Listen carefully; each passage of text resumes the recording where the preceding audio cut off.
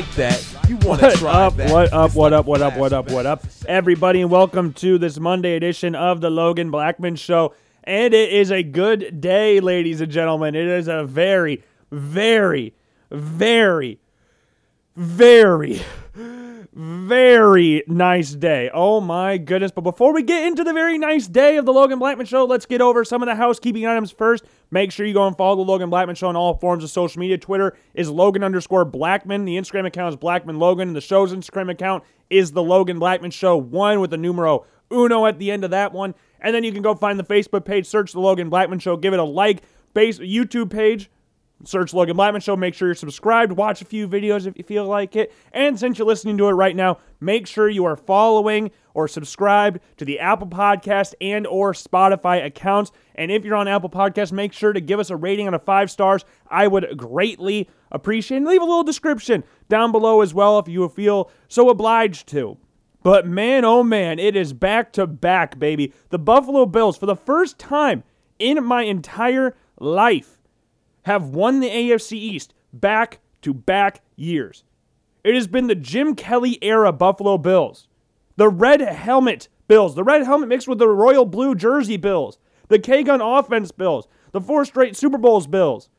Since the team has won back-to-back AFC East titles. That is ridiculous. Like, last year was ridiculous because it was the first AFC East title since 95. And the first time, I guess it was kind of the first time, but the last time the Bills won an AFC East title, like we said, was 1995. The Indianapolis Colts, who are no longer in the AFC East and haven't been in the AFC East for a very long time, won an AFC East title more recently than the Buffalo Bills did by the time they won it this last year. And then this is the first time they have won the division at home in front of the Buffalo world since 1988. It has been a long, long time. And last year they wrapped it up against Denver in Denver. Pretty easy stuff. The division last year was not great. Dolphins went 10-6 last year, but the Bills routed them each time they played them. The Patriots, as we know, weren't very good, and the Jets were in the number 2 pick, so they weren't very good either. But man, oh man, what a week. What a day. Week 18, the first ever Week 18 in NFL history, and we had some madness taking place this weekend. I don't know what happened. Like, everything became unhinged, and everything that seemed likely to happen didn't happen. It was the most ridiculous week of football that I've seen in a very, very long time. And there was a part of me going into Week 18 that was scared. I'm not going to lie. Like, I went into the Jaguars game. My thought process going into the game against the Jaguars, the one the Bills lost 6-9, LOL, was the fact that the Bills beat the Texans 40-0. At the time, the Texans had already beaten the Jaguars pretty bad. So I was like, if the Bills can kill the Texans, a team that killed the Jaguars, they should have no problems with the Jaguars, who just won their first game in over a year, who hadn't won a game on U.S. soil in over a year. Last game they won on U.S. soil prior to them beating the Bills was Week 1 against the Indianapolis Colts the season prior. Week 1. That's ridiculous. And the Bills came into there probably with the same mindset that me and many other people in Bills Mafia had, was that we killed a team that this team got killed against. We should have 0 issues with this team. And the defense played well. Allowed 9 points. Like, they played well. The offense just, decided not to show up and scored 6. Josh Allen throwing an interception, and Josh Allen, I think, twice, and fumbled, and Josh Allen recovered it. Like, it was not a great day. So I had that in the back of my mind going into this game. Even though the Bills routed the Jets in New Jersey the last time these two teams played, the back of my mind was saying, Logan, this team, they've beaten teams. They almost beat the Bucs last week. Zach Wilson is playing his best football. The more and more the season has gone on, Zach Wilson has looked better and better ever since that injury, which is kind of the same thing that happened to Josh Allen his rookie year. Josh Allen got hurt against the Houston Texans, got a helmet right to the elbow of his throwing arm, missed a few weeks, and then we saw the stuff that we now see with Josh Allen and the potential that was there. I think Jets fans are starting to see the same thing with Zach Wilson. I don't think it's to the same level or same degree that it was when Josh Allen was doing this in Buffalo when he was a rookie in 2018, but it's improving. That's what you want to see. And the Bills, they destroyed Mike White. Remember how quickly that flame died out? Mike White was the potential replacement for Zach Wilson at the starting position to then not even on the real roster. That's how fast. It was like 2 weeks. Killed the Bengals, and then had a game against the Colts, and then the Bills, and then benched. It was a weird stretch of games.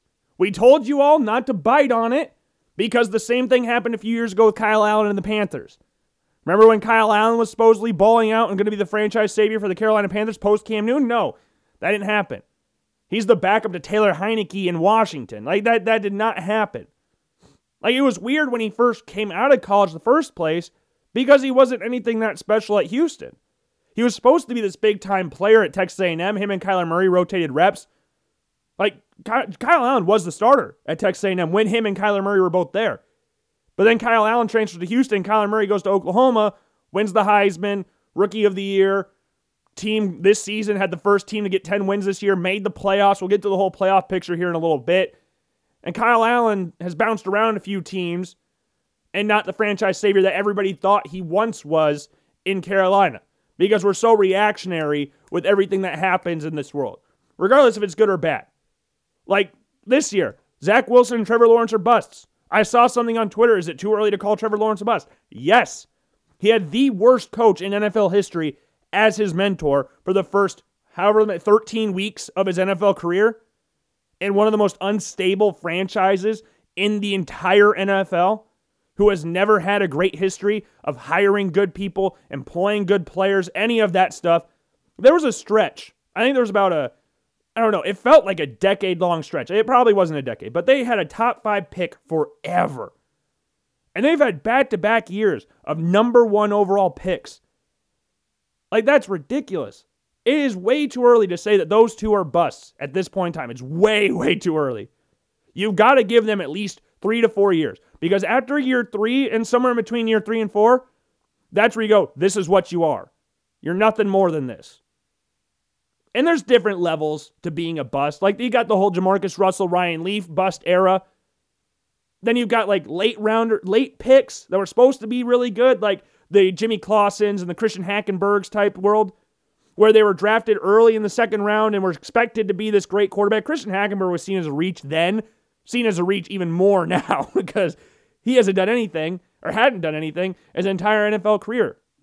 Someone who doesn't really get talked about enough in regards to the whole bust category is Jake Locker, but I think he kind of falls in that same category as David Carr. Even though Jake Locker flamed out in about 2 years and Jake Locker's was more injuries, Derek Carr he just got killed in Houston. Because Houston did a horrific job at building the franchise when they first started, and it's kind of a mess right now. But hey, they might have the quarterback situation figured out. I'm not saying that Davis Mills is the most insane quarterback ever, but you can build something with Davis Mills. And he balled out today against the Tennessee Titans, the number 1 seed in the AFC. Like, Davis Mills looks like he has it. He has 4 games this year of 300 yards. I think that's the most out of all the rookie quarterbacks.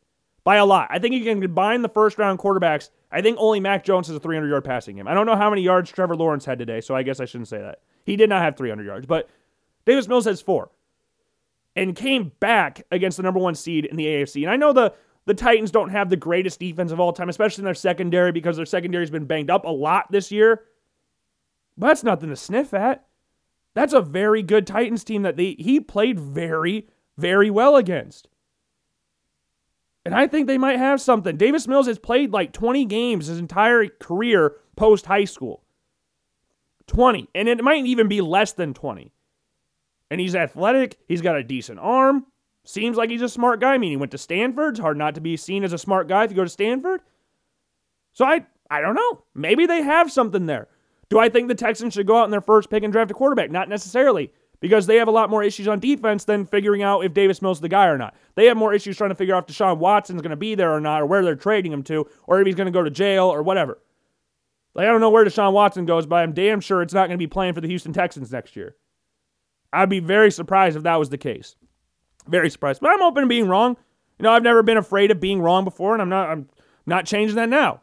I'm not going to sit here and cry because I'm going to get something wrong. Like, we'll go over my preseason predictions here in a little bit for the NFL. And there's one game that's still in play. We're still watching the Chargers and Raiders game. We're in the third quarter of that game. I watched till halftime of that. But I mean, their record's going to be either one game worse or one game better. They're either going to be 10-7 or 9-8. It's not really going to be anything that's that drastic, unless we're going to talk about, like, if I get it exactly right or if I'm one game off. Like, that's all that really matters here. So I think we can go over it at that point. We'll go over awards, and I'll tell you what I think now, even though we kind of did that on Friday as well. But since the season's over, regular season anyways, I think we could get a better grasp on what things are going to happen there. But there's a lot of crazy games that went on today. And, like, the craziness started off early. Like, we had the Browns beating the Bengals. I don't think that was too surprising. The Bengals benched all their starters. It's really not that surprising. The Bengals were 6-point favorites, which I was kind of surprised about. Like, even when the Bengals had all their starters against the Cleveland Browns. The last time these two teams played, the Browns won 41-16. So I was kind of surprised by that, but I know the Bengals and Browns have gone in two completely different directions since that game. But I don't think it was that surprising the Browns won, especially since the fact that Brandon Allen was starting for the Bengals in this game. Then you had the Lions beating the Packers, which, again, I'm not too surprised about. You had Aaron Rodgers going the Manning cast, which has historically not been a very good thing. I think every week since the guy has been on the Manning cast, of a quarterback or whatever, a player, that team has gone on to lose the next game. Now, Aaron Rodgers didn't really play the entire game here. We saw Jordan Love a few times in this game. He didn't have his best game in this. Like, he threw a couple pretty bad interceptions in this game, one that sealed the game off. But, you know, it's not the end of the world. The Packers already locked up the number one seed. They didn't necessarily need to win this game, and they didn't. And then we had the Jaguars beating the Colts, 26-11. Good Lord. The Colts had like an 80% chance to make the playoffs prior to today. And we toyed with the idea of the Jaguars possibly beating the Indianapolis Colts, but didn't think it actually come to reality. But little did we know, that game against the Raiders was a sign of things to come. Carson Wentz played awful. The Jaguars shut down Jonathan Taylor.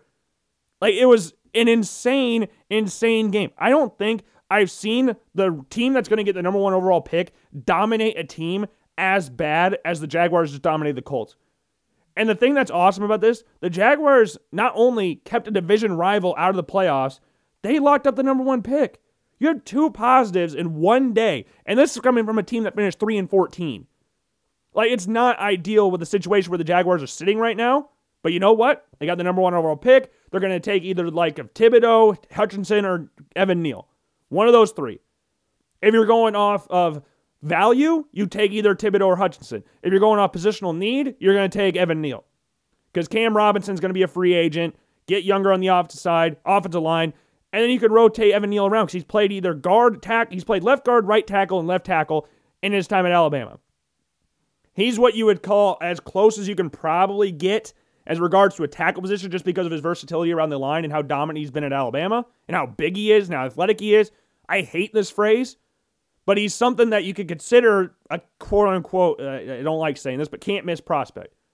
Like I've said before, anybody can bust. I don't want to say that he is a guaranteed baller at the next level, but his athletic ability, his versatility, his size make him a very intriguing target for the number one pick. And if I did grades right now, he'd be my number 4 overall player. Right now, as I sit here, and I don't have the official like everything done yet. Again, we're going to go to that Wednesday, but it would go Hutchinson, Thibodeau, and Kyle Hamilton, and then Evan Neal. That's my top 4. I think Kyle Hamilton's ridiculous. Hutchinson and Thibodeau, either one of them will go number 1. I'm not. At least that's what it seems like right now, even though I think there's a strong case that could be made for Evan Neal. It looks like it'll probably be Thibodeau or Hutchinson. I don't know. It's just ridiculous that the Jaguars even won this game. I don't know how this was possible and how dominant they were. The scoreline honestly doesn't show how dominant the Jaguars were in this game. And they won by 25 points. Or 15 points. And that doesn't even really justify how dominant they were in this game. Then we talked about, like we said, the Titans and Texans. Titans had a big lead. They're up 21-0 at halftime. Texans came back. 28-25 was the final. And we had the 49ers beating the Rams, coming back to beating the Rams. They were down 17-0, won 27-24 in overtime. And now the Rams are in the playoffs, and the Saints, they beat the Falcons. And very nice season for the Saints, given all the injuries they've had, the lack of quarterback consistency they've had. They were one game out of if the 49ers lost that game to the Rams, we're talking about the New Orleans Saints being in the playoffs right now. And then we had the Seahawks not crush, but beat up on the Arizona Cardinals. Arizona Cardinals, again, the first team that went to 10 games, finished the season at 11-6, which isn't a bad record, but when you're the first team to get 10 wins and you finish one game after that, get one and don't win your division, that's kind of sad. And the Seahawks won 38-30. And then my favorite game, honestly, of the weekend was the Dolphins-Patriots. It didn't really matter in the grand scheme of things because, again, the Bills won. Bills won the division because if they beat the Jets, they already won the division. But the Dolphins beating the Patriots, they were up big for most of the game. Patriots tried to come back. They got to like 24-27. And then at the end of the game, they pinned the Patriots at the 3-yard line, and the Dolphins get a touchdown at the end of the game to seal it off. Absolutely beautiful from the Miami Dolphins. And the Patriots, before the game, their official Twitter account posted something that said, "We're going for the Jets," or something along those lines. I will never once say I am cheering for the Dolphins, but I was anti-New England Patriots this game. And it didn't matter in the end because, again, the Bills won. They control what they can control. And the crazy part about what the Bills did in this game is that this is their 11th win of the season. And out of all their 11 wins, they have won by double digits. That is insane. For a team that's been so topsy-turvy the entire year in regards to consistency, mostly on the offensive side of things, every game you've won has been by double digits. And this game wasn't pretty. This game was very, very frustrating. And it was kind of weird. At one point, it was 13-10. And the Bills couldn't punt the ball to save their lives. Matt Hawk was shanking him off his foot every single time he punted, giving the Jets perfect field position every time. Awful. But you have the number 1 ranked defense in the league. And the crazy thing about this is, for how close it was at points, here's the total yard difference in the game between the Bills and Jets. Okay? The Jets had 53 yards of total offense. They had 5 passing yards. 5 passing yards. The Bills had 424 yards of offense. And the crazy part about this that you could see is crazier, the Bills had 1 more drive than the Jets. And they destroyed them in yards per game. They had, 7 times more yards or around that? That is ridiculous. This is 2 NFL teams. And the Jets still were close in this game. It was 13-10 going into the fourth quarter. It was not a pretty game. Josh didn't play his best game, but it doesn't matter because you ended up winning the game. And I think going into the playoffs, and I told my dad this a little bit ago, I can't really explain this. It doesn't make any sense to me, so I'm not going to bother trying to explain it to someone else. But I'm quietly more confident this year than I was last year, which is a crazy thing to think about given the fact the Bills were 13-3, the number 2 seed in the AFC, number 1 offensive league, or one of the top offensive league. The Bills have a top 5 offense right now, which is ridiculous to kind of think about at times they played this year. With a lack of run game, with a lack of O-line consistency, lack of O-line just play in general. But these past 3 games, you have seen the best off-the-line play from the Buffalo Bills. They have their set off-the-line right now. From right to left, Spencer Brown, Darrell Williams, Mitch Morse, Ryan Bates, of all people, and then Deion Dawkins, who's a Pro Bowler. That's their 5. And these past 3 games has been the best the off-the-line has played all year. It's not even close. So that's something I'm very confident about. The Bills have figured out their off-the-line issues, at least for the time being. And they, in this offseason, maybe not draft them or draft somebody, or maybe go out and sign someone in free agency. Make smart moves. Team-friendly contracts, sure, but that's what you tried to do last time, and it kind of backfired with the lack of the plethora of terrible offensive line play this year. That's been improved. The other thing that's been improved, the Bills switched up their offensive philosophy. The Bills, going into the Buccaneers game, this is where it kind of flipped. This is where the switch seemingly flipped on the season. It's the second half because the Bills were passing the ball to set up the run. Prior to that, and this is how most teams do this, college, NFL, high school, pee-wee, whatever. You run the ball to set up the pass. Because what you're trying to do with the run, Brandon Staley said it best. When you run the ball, it doesn't matter if it's working or not, it is working. If you don't think it is, it's working. Because what you're doing every single time is making the defense tackle. Because in pass plays, honestly, you can take plays off. You don't need to make a play in pass game. You can kind of just stand in one spot from time to time. I'm not saying that's every time, but there are times where you can kind of take plays off. Run game, you can't do that. Because the receivers are engaging, the safeties have to press up, the linebackers are pressing up, the O-line and D-line are engaged. That helps that. And by that, you're sucking the defense in to allow things over top. Play action is very key in that. But the Bills now, because their offense is so heavily predicated on the pass game, they pass, and then that opens up lanes in the run game. Devin Singletary has played his best football of his Buffalo Bills career these past few games. Like, it's ridiculous how much better he's been these past few games. Like, against the Patriots, sure, we can count that one off a little bit. I guess I kind of forgot about the Panthers game here. So we had 4 games that were really good for the Bills' O-line play. But he had 86 yards against the Panthers in a touchdown. He had 39 yards against the Patriots in a touchdown.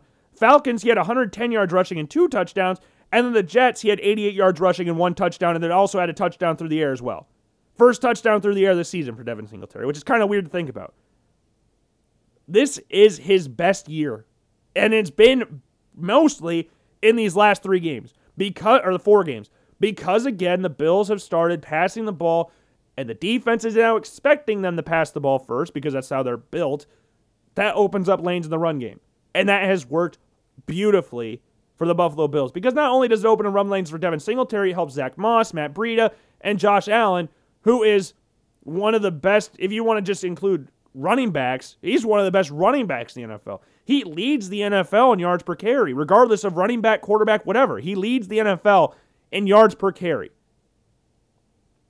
Like, the Bills right now, I'm feeling super good. And the crazy thing is, they're not playing that great. Like, in the games against the Jets and the Falcons and even the Panthers game, they didn't play very good for portions of these games. Like, against the Falcons, Josh threw 3 interceptions in. 2 of them were tipped, and they were losing at half. I think it was 14-15 at halftime or something like that.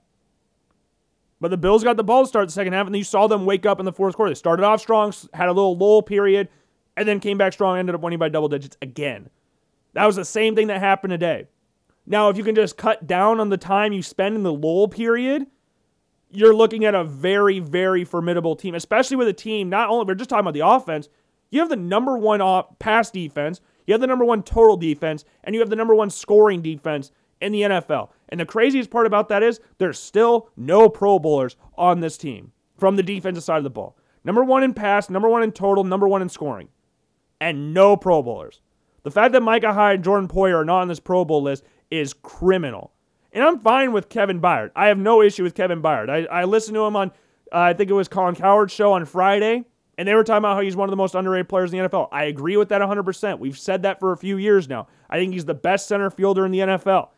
The fact that you couldn't fit Jordan Poyer or Micah Hyde in there is ridiculous, especially since the fact you brought 1 free safety, and that's, Kevin Byard. You couldn't take Micah Hyde. You had to bring Tyrann Mathieu. Jordan Poyer has better numbers than Tyrann Mathieu all across the board. How the hell is Tyrann Mathieu in there? Because his name's Tyrann Mathieu. I have no issue with Derwin James being in there as well. No real issue there. I have an issue with Tyrann Mathieu and the fact you only brought 1 free safety. How do you have the number 1 defense in total passing and scoring and not have a single player in the Pro Bowl? They're motivated. They're very, very motivated. In this game against the Jets, they had 9 sacks. 9 of them. The Jets' O-line reeks. We have known this for a while now. The Jets' O-line is borderline peewee. It's not great. And the Bills exploited that. They were getting off the ball so fast that they were in the backfield 90% of the time faster than Zach Wilson was handing the ball off or dropping back and pass. It was ridiculous. But I'm quietly confident here. The run game improving, the O-line improving, the number 1 ranked defense in the NFL, Josh Allen being Josh Allen. Now you're going to need him to get back to the Josh Allen that we know, because these past 2 games have not been great. The game against the Falcons, I guess, was statistically his worst game of his NFL career, which is not great, especially with the Falcons defense. But Josh, as we talked about, top 5 quarterback, argument for top 3 quarterback in the NFL, run game improving, weapons on the outside, improved O-line, playing the number 1 defense. If I'm confident, I at least feel at this point that it's warranted, even though they have not played great against the Falcons and the Jets. I'm fine with that, because all that matters, and this is all that matters in the playoffs as well, doesn't matter how you win it, it's just if you win. Because if you lose, you go home. And the crazy thing to think about is the Bills are 1 Josh Allen slip away from being the number 1 seed in the AFC. Number 1, a slip away. I know the Jaguars thing, they could have had some things go different in the Jaguars game. But that one, that was such a bad loss that I don't even care about that one. The Patriots game, normal circumstances, they win that game. I mean, you saw what they did to them in normal circumstances when they played New England. Bucs game, that they should have won that game. That was one of the worst officiated games I've ever watched. That's the only time I've gone on Twitter, gone on social media, and gone on this show and said that the Bills lost because of officiating. I've never said that in my entire life, that any of my teams have lost because of bad officiating. But the lack of holding calls, the lack of pass interference, the last one mainly coming on the Bills' last drive of the game that was in the end zone that the Bills would have scored on the next play, is the craziest one to me. Like the Bills game against the Buccaneers, Patriots, and the Titans are games that I wish they could take back. Titans one was an awesome game. I'm not going to sit here and say that like the Bills, I don't know. I guess you could say they deserve to win the game, but it's not something I was going to cry about because they lost to a good team. This is the number one team of the AFC. It was a good game. Nothing wrong with that game at all. Jaguars game, I'm not going to take that one back. That was just a terrible loss. Terrible game. One of the most depressed I've ever been after a Bills game. Colts game, they got their asses kicked. Nothing to say about that one at all. Which is crazy to think that the Colts, at that point, were seen as one of the hottest teams in the NFL, are now not in the playoffs because they lost the Jaguars and Raiders back-to-back weeks and got embarrassed by the Jaguars. And that's a Colts team that has the most Pro Bowlers in the 2021 Pro Bowl. And they're not in the playoffs. The Chargers have a crap ton of Pro Bowlers. There's a chance they don't make the playoffs. And the Bills couldn't get one defender from the number one ranked defense in the NFL. The crazy part is the AFC, their three quarterbacks, two of them aren't going to be in the playoffs or might not be in the playoffs. Lamar Jackson's not, and he shouldn't be in the Pro Bowl anyways. And Justin Herbert has a chance not to be in the playoffs either. And Josh Allen has better numbers than both of them. Is one of two quarterbacks to have 40 total touchdowns this year. Actually, I take that. I think Aaron Rodgers might have gotten it. I think. Could be wrong, but I think Aaron Rodgers just got to 40 touchdowns. Could be wrong. But I'm confident. Weirdly. I was confident last year. That was more of an emotional confidence because I'd never seen the Bills win the division before. I'd never seen the Bills win a playoff game before, let alone I've seen the playoffs Bills make the playoffs 2 times before that in my entire life. Like they made the playoffs when I was alive, but I wasn't, coherent enough to even know what was going on or even being aware that the Bills were playing at the time. Like I was there when the Bills lost in the Music City Miracle to the Titans. But I wasn't mentally there. I don't remember sitting down and watching it. I was 2, just turned 2. Yeah, just turned 2. Like, I don't know. It's weird. It's really weird. But am I wrong for being confident? Because I think my points are warranted, but it's just weird to think about. I'm actually happy that out of all the teams that were leading their divisions in the AFC, I'm fine with the Titans winning it. And the crazy thing is they have Derrick Henry coming back. Julio's back. A.J. Brown's back and healthy. So, should we be scared of them? I think out of all the home crowds that are the 4 teams that won their divisions, I think I fear the Titans crowd the least. And the crazy thing is, the Bills killed the Chiefs in Arrowhead and lost the Titans in Nashville. So I realistically should have gone, they want to play in Arrowhead. Arrowhead's the loudest stadium in the NFL. It is not something I want to go to the playoffs. We witnessed that last year, and it'll maybe, just maybe. I mean, the Bills, if they win their first playoff game and the Chiefs win their first playoff game as well, will have to face the Kansas City Chiefs in Arrowhead. So it's inevitable if both teams win their playoff game. But I don't know. I'd rather, if the AFC had to go through one place, I'd rather it be Nashville than Arrowhead, if that makes any sense. Which it shouldn't because the Bills beat the Chiefs and lost to the Titans. And the Bengals, I fear the Bengals. I'm honestly, I do not want to play the Bengals either. But it's the playoffs. You got to beat the best. If you want to be the best, you got to beat the best. And out of all the seasons, like last year should have been the year based on how good the team was. But I talked to my dad about this a little bit ago. Josh Allen's second year in the league, the defense carried the team. When the Bills went to the playoffs, lost to the Texans. And then last year, the offense carried the team. Now the Bills have a top 5 offense and a number 1 defense. And they're 11-6 and lost to the Jaguars and got killed by the Colts. 2 teams that aren't in the playoffs. And lost to the Steelers week 1. Is that it? Is that it for the teams that aren't in the playoffs? Because I guess technically the Steelers could still make it. If the Raiders beat the Chargers tonight, the Steelers will make it and the Bills will play the Patriots. But if the Chargers win, the Bills will play the Chargers. Because the Raiders, I think, have the tiebreaker because they beat the Dolphins and Patriots got swept by them. Which is beautiful. So it's either going to be the Chargers or the Patriots the Bills play. And there was a poll on Twitter from Buffalo Fanatics. They had something up, and they asked, who would you rather play? Would you rather play the Patriots or the Chargers? And me personally, and 742 people have voted on this. It will change. I don't know by how much, but 66.8% of people said they'd rather play the Patriots. And I would too. Because the thing is, I fear Mac Jones a lot less than Justin Herbert. And I know the Chargers are kind of a weird mess at this point in time where no one really, really knows if they're good or bad. And the Bills will host their AFC playoff matchup Saturday night at 8:15, so I'm assuming 7:15 because that's Eastern time. So we got Saturday football for the Buffalo Bills. That'll be fun. And I also could be just coming off recency bias because I watched the Bills beat up on the Patriots last time these two teams played. But I don't know. I should fear Damian Harris, but I fear Austin Eckler more because Austin Eckler's better. Outside, Keenan Allen or Mike Williams versus Kendrick Bourne and Nelson Aguilar. Quarterback, Justin Herbert or Mac Jones. I mean, just based off that, you should go, I want to play the Patriots. Defense, Joey Bosa versus Matthew Judon. Probably Bosa. Corners, J.C. Jackson. I'm not even going to entertain the idea of saying a Chargers corner is better than J.C. Jackson. Safeties, Derwin James. Take him. Like every single metric, when you're looking at how to compare these two teams, and we're just going off the individuals, you'd rather play the Patriots realistically.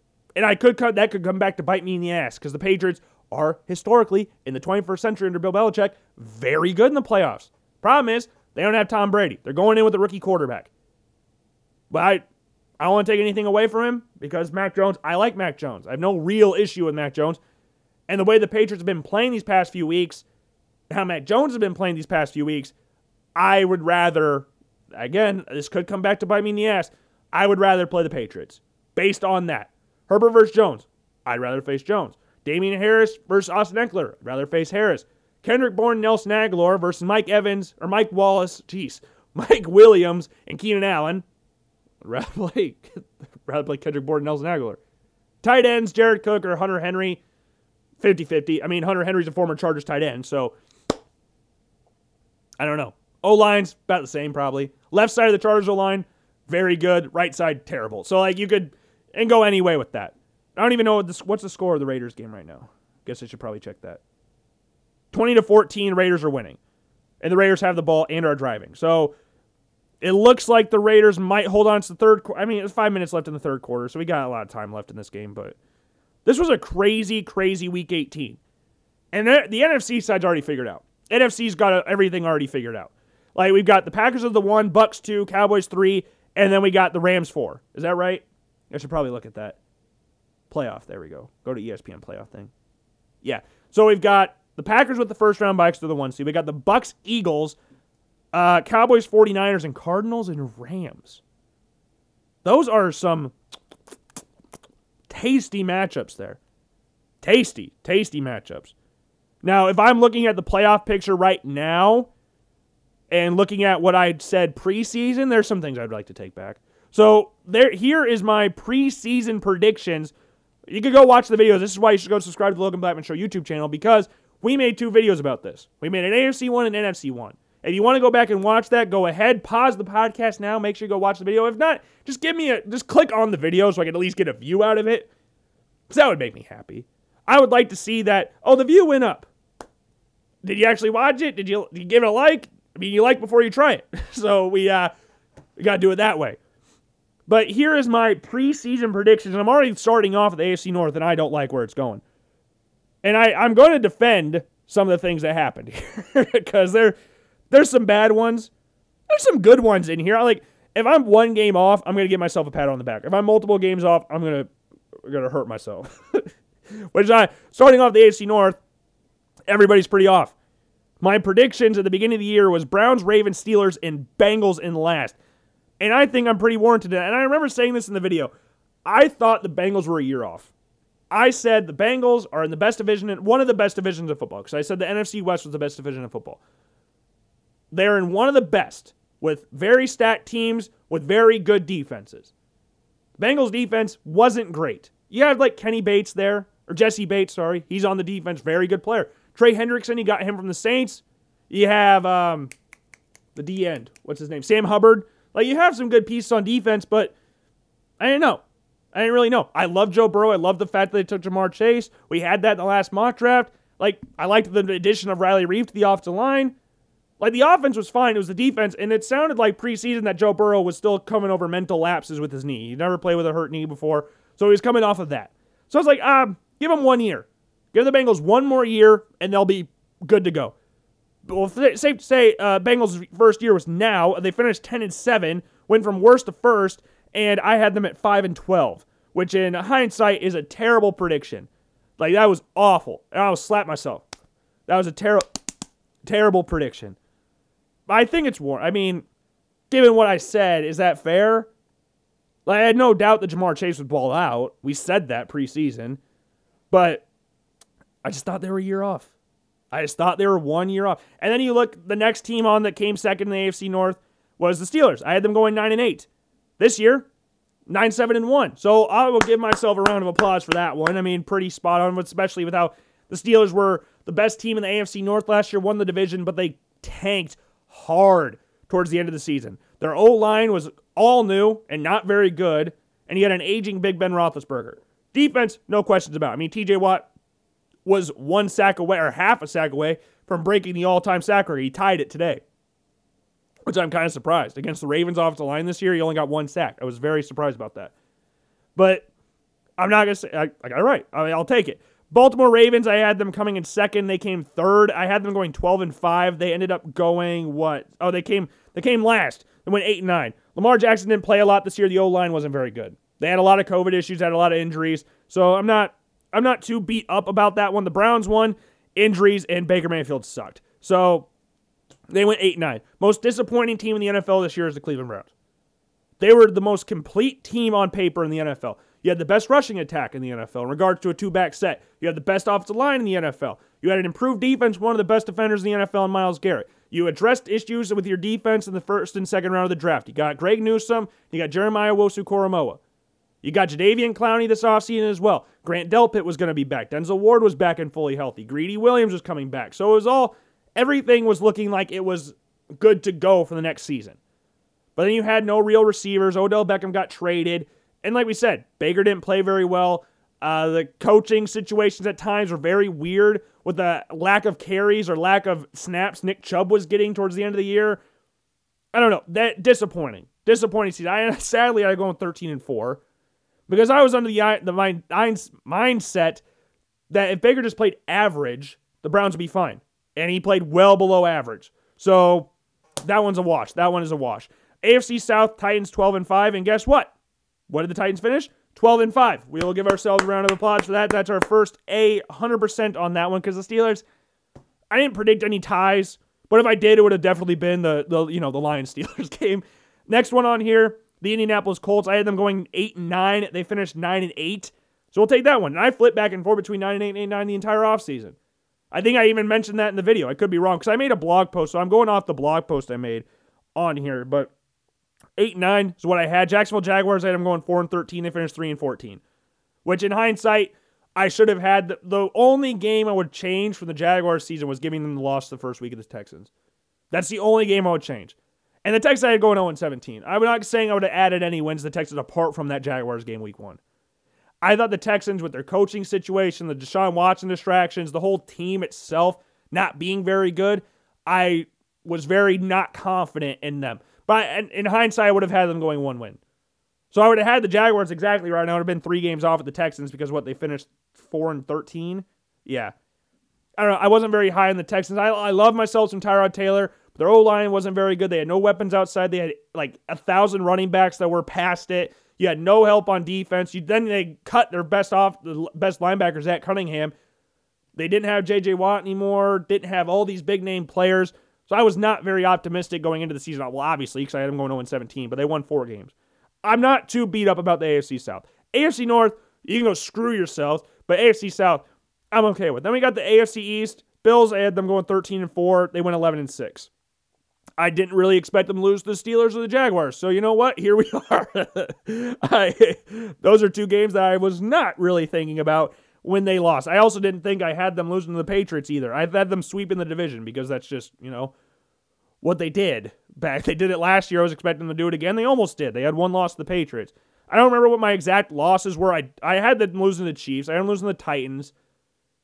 I had them losing to the Bucks. And I think I had a random loss in there. I think it might have been the Colts. Might have been. I got to look back at their schedule because I don't remember what teams I had it losing to. I definitely had the Titans. I definitely had the Chiefs. I definitely had the Patriots. Oh, I had the Saints. I had them losing to the Saints in New Orleans on Thanksgiving, which they routed the Saints, so I was wrong. Dolphins and Patriots had 10-7. Patriots finished 10-7. Dolphins 9-8. So we'll take it. I had the Dolphins finishing above the Patriots, though, due to some tiebreaker. I don't remember what it was, but the Dolphins, 9-8, lost 7 straight, ended up winning 7 straight, got pounded by the Titans last week. Then they beat the Patriots today to make my records better. Patriots 10-7, spot on. Jets, I had them going 5-12. They finished 4-13. I said this in the preseason video that I think the Jets have a very bright future. I like the pieces they add in the offseason, like the coaching staff they have. Defense definitely needs to get a new facelift because they had a lot of people out on that defense. You lost your top edge rushers before the season even started. Your secondary kind of stinks, so you need to add some pieces there. But their offensive side of things, Wilson you drafted, Elijah Moore you drafted, Elijah Vera Tucker you drafted, Michael Carter you drafted. You have Mekhi Becton, who's out for the season with a dislocated kneecap, which hopefully he'll bounce back fully there. Offensively, I think they have pieces there, especially with a good young offensive coordinator like LaFleur.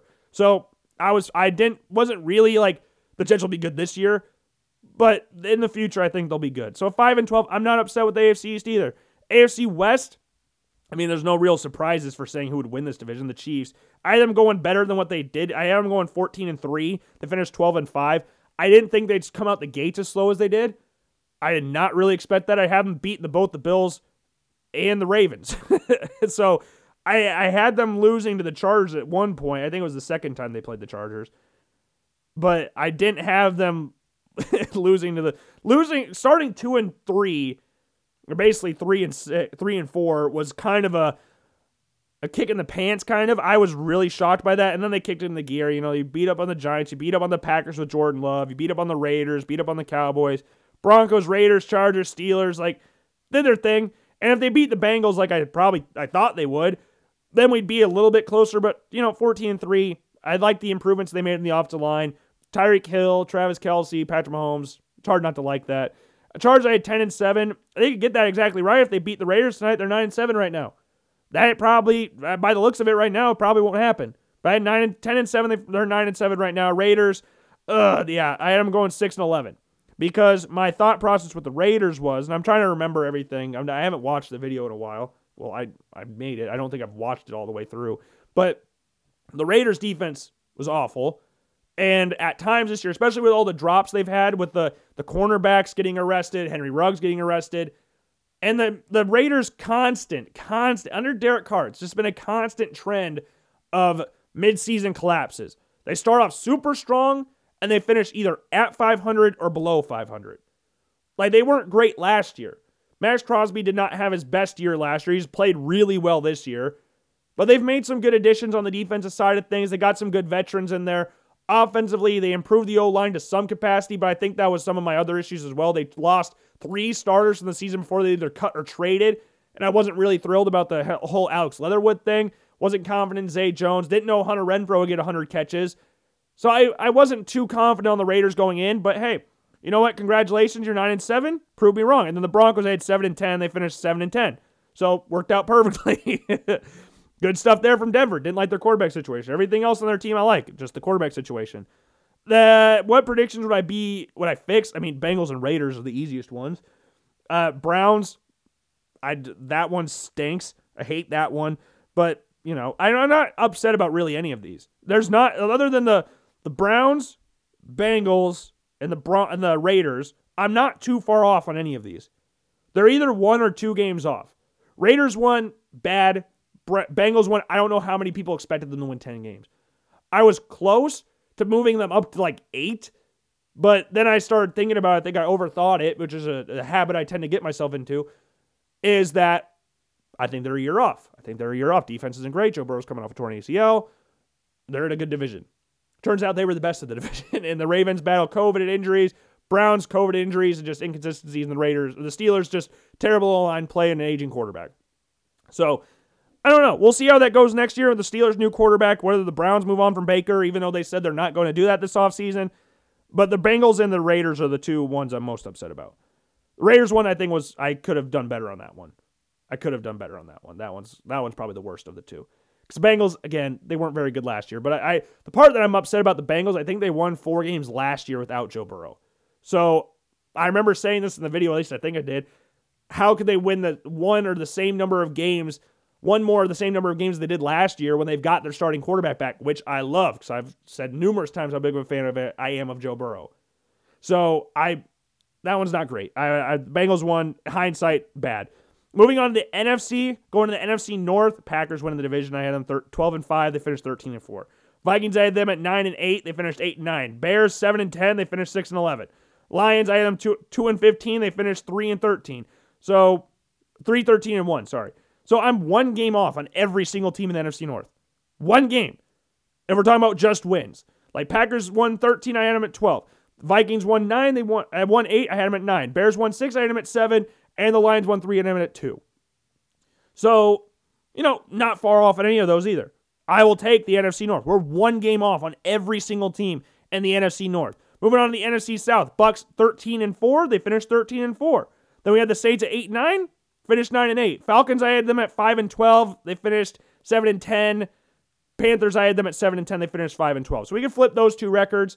I was very topsy-turvy on those ones. I didn't know how Sam Darnold would be. I was more of, I guess you could call it wishful thinking, but Cam came in and kind of, shit the bed. Defense I was happy about because they were a young defense. I thought that'd be fun. I thought Kyle Brady would be fun offensive coordinator there again, but he got fired for, I don't know, Matt Rule's ego, I guess. I don't know. But Chris McCaffrey didn't stay healthy, and their offense without Chris McCaffrey is dead. Their O-line's not very good. They had bad quarterback play. So understand that. Falcons, I wasn't high on them to begin with, and they won 2 more games than what I was expecting, but hey, well, we'll take it. Moving on to the NFC East. This one I'm probably the most upset about out of all of them. Cowboys won the division at 12-5. I had the Washington football team at 10-7 winning it. I had the Cowboys at 8-9. Cowboys issues for me at the start of the season, their defense was coming off one of the worst, if not the worst defenses in Cowboys franchise history. So I was not entirely high on their defense. I knew Dan Quinn was coming in. I knew he'd improve it. I also didn't think Trayvon Diggs would go supernova and get 11 interceptions this year. That was something I did not expect. Dak coming back was coming off a massive injury, breaking his ankle. They're dislocating his ankle. Didn't know how that would work out. I liked the weapons. I liked the offense. The offense was not the issue for me. It was the defense. And I'm not a huge Mike McCarthy fan in general. So I wasn't, I was skeptical, I guess we could call it. 8-9, though, is pretty bad. But they came off with 6 wins last year, so a 2-win improvement. If I looked back, I would flip the Washington football team and the Dallas Cowboys. For the Washington football team, I thought their defense would be way better than what it was. I did not think they'd be as bad as what they were this year. I didn't expect Ryan Fitzpatrick to be out after week, 2? So that one kind of hurt a little bit. Offense wasn't terrible, but there was a lot of questions around it. 10 wins for them is kind of off, but I should have had them 8-9. I should have flipped the Cowboys in Washington. I should have had the Cowboys go 10-7 and Washington go 8-9. Looking back, that's what I would do different. The Eagles, I was so everywhere with the Eagles. One of my friends from the iCubs, AJ, he commented on the NFC video and said the Eagles be a playoff team. And I said in the video and in the comment, the Eagles that was my least confident prediction out of all of them. Least confident. Because what they've been over the past few years has been injuries, has been inconsistencies, and then you hired Nick Sirianni. You had one of the worst opening press conferences of all time. You had the questions around Jalen Hurts. You had questions out wide apart from Devontae Smith. Defense has been, again, battled injuries and inconsistencies. So I was not really banging the drum that this team was going to be amazing this year. And they started off not great, but then they finished the season strong and they made the playoffs. Which is exactly what I said they would. I wasn't sure if they'd be a playoff team or if they'd be a 5-win team. They're going 5-12. That's the one I'm a little upset about because that was the one I was closest to making them a playoff team. Because on paper, if you just looked at the roster, you'd go, that's a good team. It's a very nice team right there. You got players on defense, got players on offense. I like that.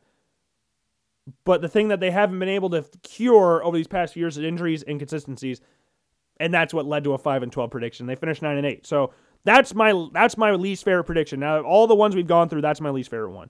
And And the Giants, 4-13, I had them going 6-11. I thought their defense would be better. I knew their O-line wouldn't be very good, but I thought their defense would be a whole lot better than what it was. And I think Daniel Jones not playing almost the entire year. I think they would have been a little better with Daniel Jones. Watching Mike Glennon and Jake Fromm try to play quarterback for the Giants kind of hurt to watch, and their game plan and their play calling kind of sucked too. But man, I thought they'd be better than 4-12 or 4-13. 6-11, I don't think is too far off. Eagles, I'm frustrated with that one. Washington had 10-7. They finished 7-10. Is that where they finished? Yeah, 7-10. And then the final division, the NFC West. This one, you know what? This is almost bang on. We were so close, except for one. Seahawks was bad. Seahawks was 10-7. They ended up finishing 7-10. So flip the record around. Rams 12-5 winning the division. They finished 12-5, won the division. 49ers, I had 11-6. They finished 10-7. And the Cardinals, I had them at 9-8, and they finished 11-6. I had every single team from the NFC West making the playoffs. Every single one. So I'm not upset that the Cardinals did a little bit better than 9-8 because they finished 11-6. So it's not like I was miles off for the Arizona Cardinals prediction. We were right there. I just thought the defense was questionable, and I'm not a huge Cliff Kingsbury fan. I wasn't a huge fan of the running backs either, and James Conner is one of the top touchdown getters in 2021. So, I don't know. That one I'm fine with because I thought they were the best division in football, and I still feel vindicated by that. I guess you could argue what other division would really be up there for the best division in football. AFC West, the Western divisions would probably be up there as well. I think the NFC North, when everybody's on it, it's one of the best, especially now with the Bengals being really good. But yeah, I'm not, for the NFC, the Cowboys one hurts, the Eagles one hurts, and that's about it. The ones I would really change are the Cowboys and Eagles, because those were the two I was most conflicted about, especially the Eagles one. For the playoffs, though, I had the Bills as a 2 seed, Titans as a 4, Browns as a 3, and the Chiefs as the 1. Ended up being Titans at 1, Chiefs 2, Bills 3, Bengals 4. I had the Ravens as a 5 seed. That ended up being either the Patriots or the Raiders. 6 seed, I had the Chargers, which, if the Chargers win, will be 100% accurate. And at 7, I had the Dolphins. The Patriots and Dolphins thing, I can't remember what the tiebreaker was between those two in the prediction thing, but the Patriots, it's going to be the Steelers or who's the 7 seed there?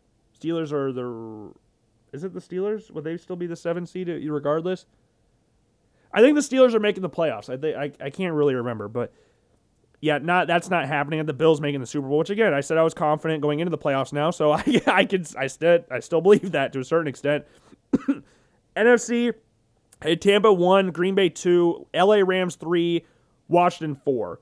So it ended up being Green Bay 1, Tampa 2, defense, and cool, Cowboys 3, and Rams 4. Then 5 at the Niners, 6 Seahawks, 7 Cardinals. And I finished 5 Cardinals, 6 49ers, 7 Eagles. And I had the Bucs representing the NFC, which I think it's the Packers. So if I'm going off what I just said today, I think it'll be Packers-Bills Super Bowl. Knock on wood, of course. So we'll see if that actually happens.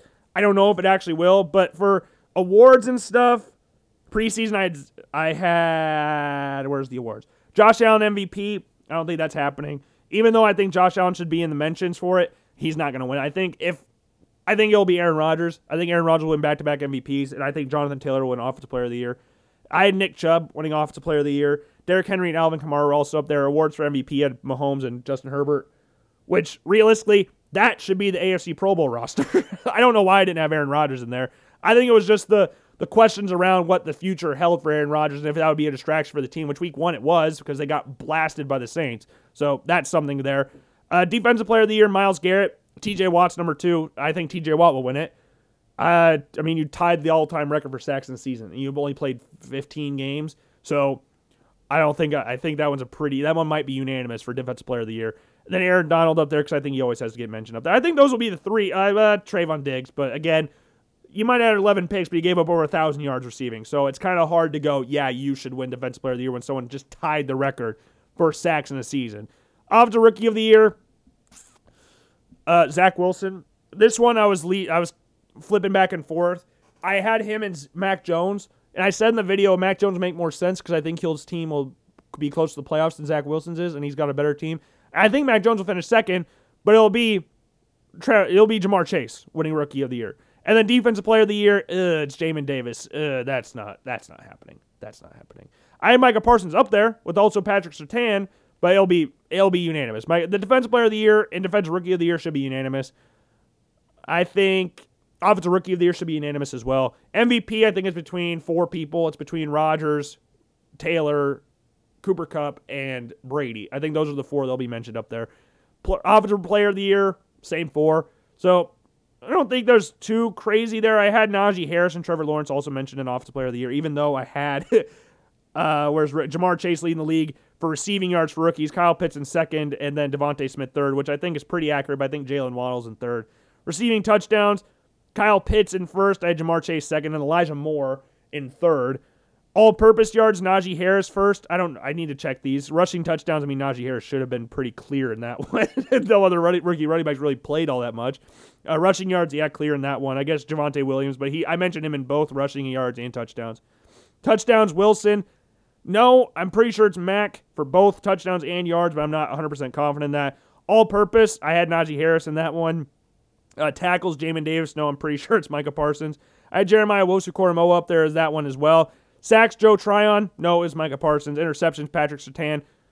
Might be. I didn't check the stats. I didn't really know if I'd go through the stats or not. Coach of the Year, I picked Brandon Staley. I think it'll probably be Mike Vrabel. I know we kind of talked about this on Friday, but after the events that happened today, all the injuries they've had, the COVID stuff, I think it'll probably be Mike Vrabel.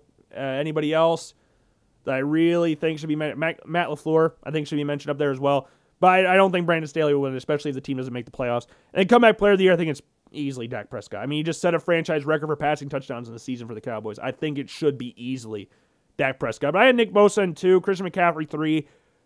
I don't think McCaffrey's winning it. Nick Bosa is really the only other one that I think has a shot at winning it. And then comeback player, or coach of the year, Kevin Stefanski, he ain't winning it. And then Sean McVay, because I think he's always going to be mentioned up there in coach of the year. So, yeah, I don't think these are terribly too far off. We're talking about just season for the entire NFL. Passing yards, I had Herbert. It's not. It's Tom Brady. Passing touchdowns, I had Josh Allen. He's up there in total touchdowns. Then rushing yards, Derrick Henry. I think that's always a safe bet. Rushing touchdowns, Nick Chubb. I think both are Jonathan Taylor. All-purpose yards, Alvin Kamara. I'm pretty sure it's Jonathan Taylor. I think it might also be Austin Eckler. Receiving yards, DeAndre Hopkins hasn't really played.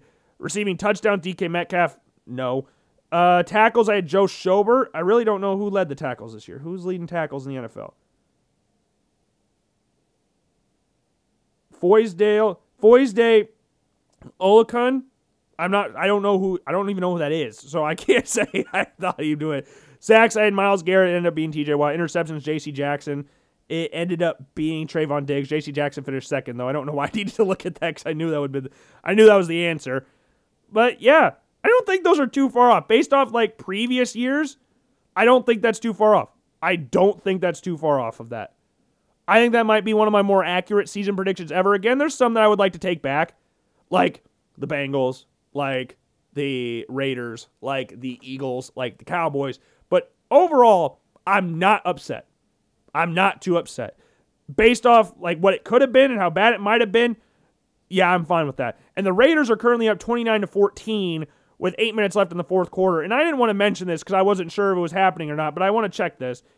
I'm in a fantasy football championship game. I don't know if I mentioned this on Friday's show, but I was getting obliterated 77-118 after last week, and it's a 2-week final, which I'm thankful for. I am currently winning 196-183. And the last two people we had were Daniel Carlson and Keenan Allen. Keenan Allen has 2.1 points. Daniel Carlson has 13. Like, Dalvin Cook, Dawson Knox, and the Dolphins defense last week got a combined 1.3 points. This week, Dalvin got 8.2. Dawson Knox got 5.3, and the Dolphins defense got 19. And them getting a touchdown and intercepting the ball or recovering the fumble or whatever you want to call it against the Patriots to score that last-second touchdown, that's my season right there.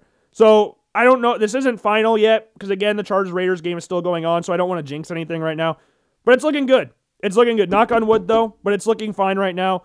Hopefully it ends up going the way that I want it to go. If not, we'll move on because we finished second in another league, sadly. My team in the other league was way better than this team, but you know what? You'll take championships where you can get them. I don't know if this is going to happen or not, but right now it looks pretty nailed on to happen. It looks like it might, but knock on wood, of course. Knock on wood, of course. And speaking of national champions, just championships in general, we've got a championship game today, Monday, Alabama versus Georgia.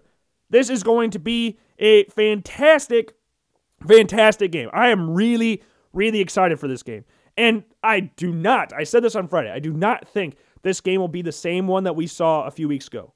I do not think or a year ago, or a month ago, at the early part of December. I do not think Alabama will blitz Georgia. I think Alabama will win, but I don't think they'll blitz Georgia. I think it'll be a very close affair. I think I said 28-20 when we did this on Friday. And I did a kind of a full prediction there, but I didn't really want to go over it all the way, but we kind of did. But right now, it's still the same thing. Georgia's still a 2.5-point favorite. ESPN still has them a 58% chance to win this game. I think it'll be Bama. I really think it'll be Bama. I think they've got too much. I know they don't have John Mechie. I know they don't have that, but this is a similar thing that happened last year when they didn't have Jalen Waddle, and Jalen Waddle is better than John Mechie. So they missed that. And Jameson Williams is the number one receiver in the draft. So I don't think they're missing a lot, but again, it's Alabama. They have 5 stars on 5 stars on 5 stars to replace the 5 stars that got hurt. That's how Alabama works. It's how it always has worked. Brian Robinson's playing very, very well. The O-line's playing well, and Bryce Young, he didn't need to do a lot against Cincinnati because it was a very easy game for Alabama, but he balled out. He absolutely balled out. And with this game, you got some big, I don't know if you want to call it like massive draft implications, because I don't know if a lot of people's draft stock will be very much like dipped down after this game. But players you should watch, I ranked the top 10 players for the 2022 NFL draft that are playing in the national championship game. We're just going to go over it quickly. And it's not good. I don't want it to take very long because we kind of went too long on the season predictions thing. But number one, I mean, he's the number 4 player in the draft for me. It's Evan Neal. Best offensive lineman in college football. Monster, has played 3 positions in his time at Alabama on the offensive line. I don't really think it's close there. He's a freaking monster. He'd easily start for any offensive line in college football. I think that's a fairly self-explanatory one. The next best player is Jameson Williams. Jameson Williams will be the first wide receiver taken. Because with how fast he is and how big he is, he's not a small receiver. He's 6'2", basically 190 pounds. They'll block, they'll make plays in special teams on the gunner side, not even just returning, on the gunner side, and obviously make plays as a receiver. He averaged like 21 yards per catch this year, had in like 90 catches or something like that this year. The best receiver in college football this year. He will be the number 1 receiver taken in the draft. The next player we got on here is Nakobe Dean from Georgia, the quarterback of the defense. He is the number 1 quarterback, and we're talking about just linebackers on that side of the ball. He's a player. I don't think, though, if we're talking about the linebackers in general, I don't think he can do as much and is not as athletically gifted, maybe, as Devin Lloyd, but there's not like a mountain between these two. I think Devin Lloyd can do more. Devin Lloyd's more in the mold of Micah Parsons. I think that Nakobe Dean's in the mold of like Roquan Smith or something, which that's not a negative thing at all. Roquan Smith's a baller. Micah Parsons a baller. Like Devin Lloyd is about 6'3", probably 235, somewhere around there. Nakobe Dean's about 6 foot, 225. He's not a very big linebacker. He doesn't make as many tackles as Devin Lloyd. He doesn't sack the quarterback as much as Devin Lloyd. He doesn't strip the ball as much as Devin Lloyd, but he will quarterback your defense and will be making plays in the pass game. He'll be making plays in the run game. And their historic defense, their main guy is Nakobe Dean. And then we got the next player, Jordan Davis, who's the best run stopper in college football. Part of the number 1 rush defense in college football. 6'6", about 340. And for how big he is, it should be pretty illegal for how good he moves. I'm not saying he's like a sack master or anything, because he's definitely not. But what he does do very, very well is absorb blockers, which frees up holes for like Nakobe Dean, for Channing Tindall, who we'll talk about in a little bit. Other players like that. Lewis Sine, who wants to come up from safety and blitz. Tyke Smith, another player.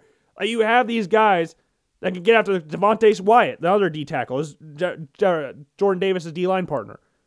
Travon Walker. All these guys are better because of Jordan Davis. And we'll talk about Travon Walker now. Next one's Travon Walker. There's number 5. So you've started off with 2 Bama. We have 3 Georgia players come next. Coincidentally, they're all defensive players because Georgia's, again, got the number 1 defense in college football, one of the most historic defenses of all time. So they're going to have a lot of players in this draft that come from the defensive side of the ball.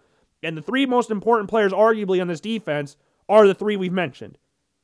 Like on the D-line and the linebacker spot, the two most dominant portions of Georgia's defense. Their pass defense is very good as well, but their run defense and the players they have in that system are sick. They are very nice players. Next one on here, we got Christian Harris, linebacker from Alabama. He's just your stereotypical Alabama linebacker.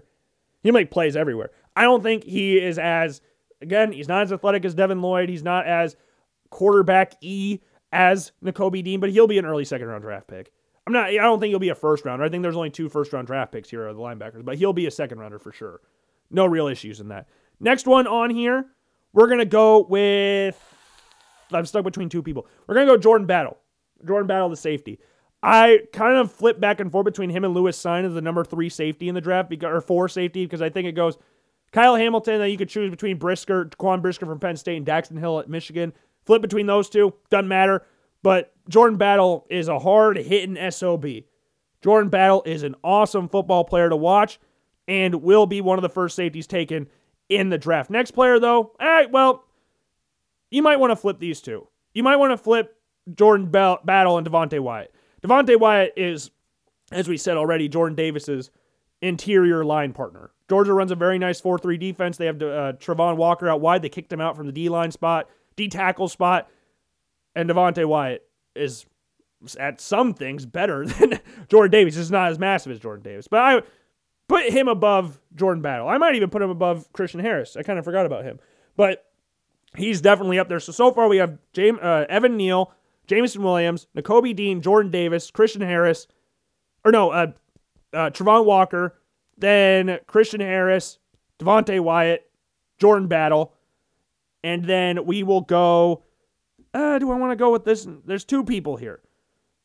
I'm going to go with Lewis. We're going to go Darion Kendrick. Darion Kendrick, the corner from Georgia. Former wide receiver, athlete at the cornerback position. Then we're also going to go with, Lewis Sine. We'll mention him as well because he can do everything safety. He's definitely up there. I could flip him and Jordan Battle around numerous times. They're both right up there together. I love watching both those guys play. And then the last one, he would be higher. Well, we're not going to talk about it because he's not playing in the game. He's not actually going to play. But the next one, we'll go with Fedarian Mathis. He's Alabama's D-tackle.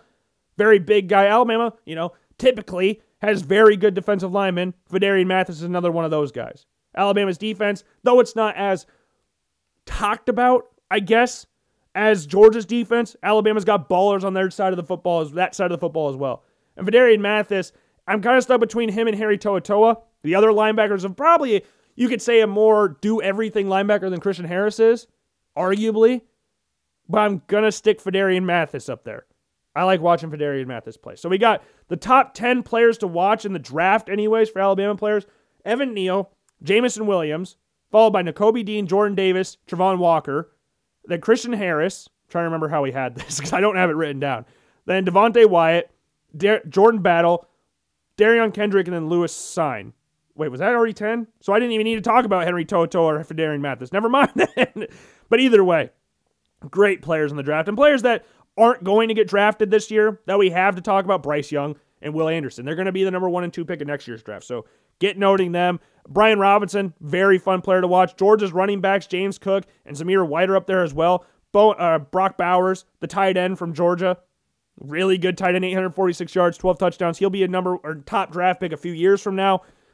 Yeah, there's a lot. George Pickens, we didn't mention him, but he's going to be a top receiver in the draft as well.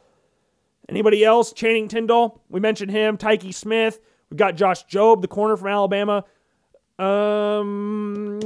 already mentioned Will Anderson and Bryce Young, so those two are in another stratosphere. Is anybody else? There's probably so many.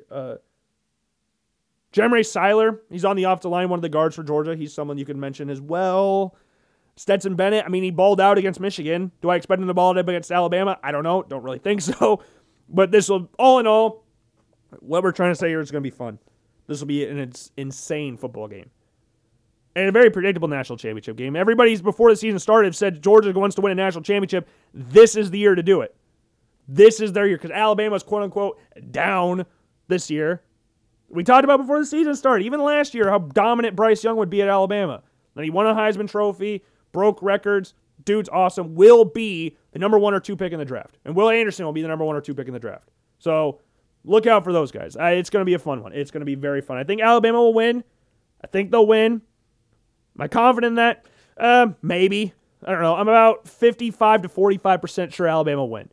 I think Alabama will win by touchdown. I don't think we'll see the same thing that happened. I don't think we'll get 41 to 24 again. Georgia's too good of a football team to allow the same thing to happen, especially how good they were on the defensive side of the ball. This is a Georgia team that gives up on average 9.5 points a game. That 41-point explosion from Alabama won't happen again. But I think they'll win. I think the Crimson Tide will end up winning. And I don't think Georgia's beaten Alabama the 21st. What is the stat I saw? It was like 8-0 against Georgia or something like that. The past 10 years or something like that, or 15 years, 20 years. I don't remember. But I thought I saw something along those lines. I could be completely wrong about that.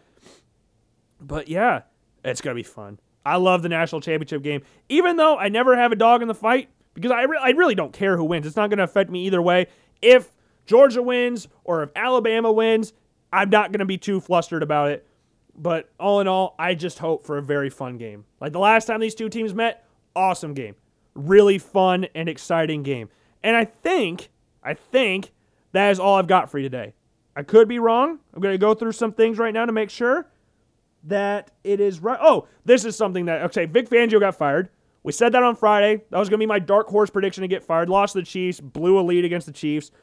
And Jim Harbaugh was, he's going to be a big-time head coach candidate this offseason. Vic Fangio was his D coordinator at Stanford and in San Francisco. Vic Fangio worked for the Bears and was the D coordinator for the Bears. Jim Harbaugh goes to to Chicago. Vic Fangio follows him to Chicago. That's my prediction. Bold prediction, lock it in. Because I think Rich Bisaccia, especially, unless something crazy happens, there's less than 5 minutes left and the Raiders are up by a lot. Rich Bisaccia deserves a chance as a full season head coach. I know Mark Davis probably won't do it, but he deserves a chance as a head coach. With how he's turned the Raiders around and how they're playing right now and getting to the playoffs as a 5 seed, he deserves to be in there. And then two more things, I guess. Brandon Joseph transferred, who's going to be the number 1 safety in next year's draft. He's went from Northwestern to Notre Dame, which was kind of came out of freaking nowhere. And also, Montana State lost to North Dakota State. My dark horse made it to the final, but didn't win it. So now in North Dakota State, we have championships in 2021, 2019, 2018, 2017, 2015, 2014, 13, 12, and 11. That's 8 national championships. Or 9. Wait, 9. 11, 12, 13, 14, 15, 17. 11, 12, 13, 14, 15, 17, 18, 19, 20. Okay, it's 8. Yeah, no, 9. I'm holding up 9. Yeah, 9. 9. The move up to the FBS level is coming soon. I think the thing I've always said about North Dakota State moving up, there's 2 things that are kind of an issue right now. 1, their stadium's not very big. And 2, there's no real quote-unquote openings in conferences. I think the conference they'll move to is the Mountain West. That's the natural progression for North Dakota State.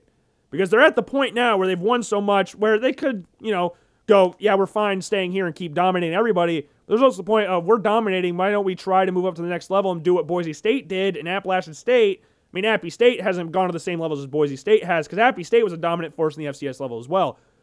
But North Dakota State's moved up before. They moved up to the FCS in 2009, somewhere around there. So the move up is inevitable, especially the fact that JMU, James Madison, just moved up to Conference USA. So it's inevitable. And we're just waiting for it to happen. Boise State's looked like they've wanted to leave the Mountain West for years now. I don't know where they'll go. Pac-12 and Big 12 are the 2 most likely spots. But North Dakota State moving to the Mountain West is the most likely opportunity. And then the chance to move over to the the Pac-12 or the Big 12, expand their stadium a little bit, the Fargo Dome, which is about 20,000 seater. Not the biggest stadium, not small. It's comparatively small, but the move up will happen. It will happen eventually, especially with all these teams moving up. So that's what I have on that matter. And I guess congratulations to North Dakota State on winning another national championship game. And the Chargers scored a touchdown. So we're up 20 to 29 right now. Chargers scored 4:29 or 4:28 left in the fourth quarter. So we got ourselves a game. Got ourselves a little fun game here. We got to see who the Bills play again. The Bills will play either the Chargers or the Patriots. So if the Raiders win, they'll be playing the Patriots. If the Chargers win, they'll play the Chargers. And if the Chargers win, I get their record exactly right and the seed they make the playoffs in exactly right because I am a 10-7 and a 6 seed. If they win tonight, Chargers go 10-7 and they're a 6 seed. So Chargers, get the dub. But again, I'd rather play the Patriots than the Chargers. So with that being said, that's all I've got for you today. We're going to have our prospect rankings come out on Wednesday, so make sure you stay tuned for that. It's going to be a blog post posted on LoganBlackmanShow.com. If you haven't been there before, just go visit the website. Just search LoganBlackmanShow.com and it'll pop up. Go look at some blog posts. If you want to, you can go look back at the NFL season preview that we did back in August or September. I don't really remember exactly, but you can go look at that if you want. But again, make sure you follow me on all forms of social media. Twitter is Logan_Blackman. Instagram is Blackman Logan and the Logan Blackman Show 1. Then we got Facebook, the Logan Blackman Show. Give that thing a like. Facebook or YouTube, the Logan Blackman Show. Give it a subscribe. Watch some videos if you feel like it. And since you're listening to right now, make sure you're subscribed and following to the Logan Blackman Show on Apple Podcasts and Spotify. And if you're on Apple Podcasts, give us a rating out of 5 stars. I would greatly appreciate it. Let us know what you think of the show down below as well. And with that, that's all I've got for you. I hope you enjoyed the show. If not, I apologize. Hope the next one will be better. We'll have prospect rankings again for you. Let's go, Bills. Back-to-back championships. Great time to be alive as a Bills fan. And I will see you all on Wednesday. Peace.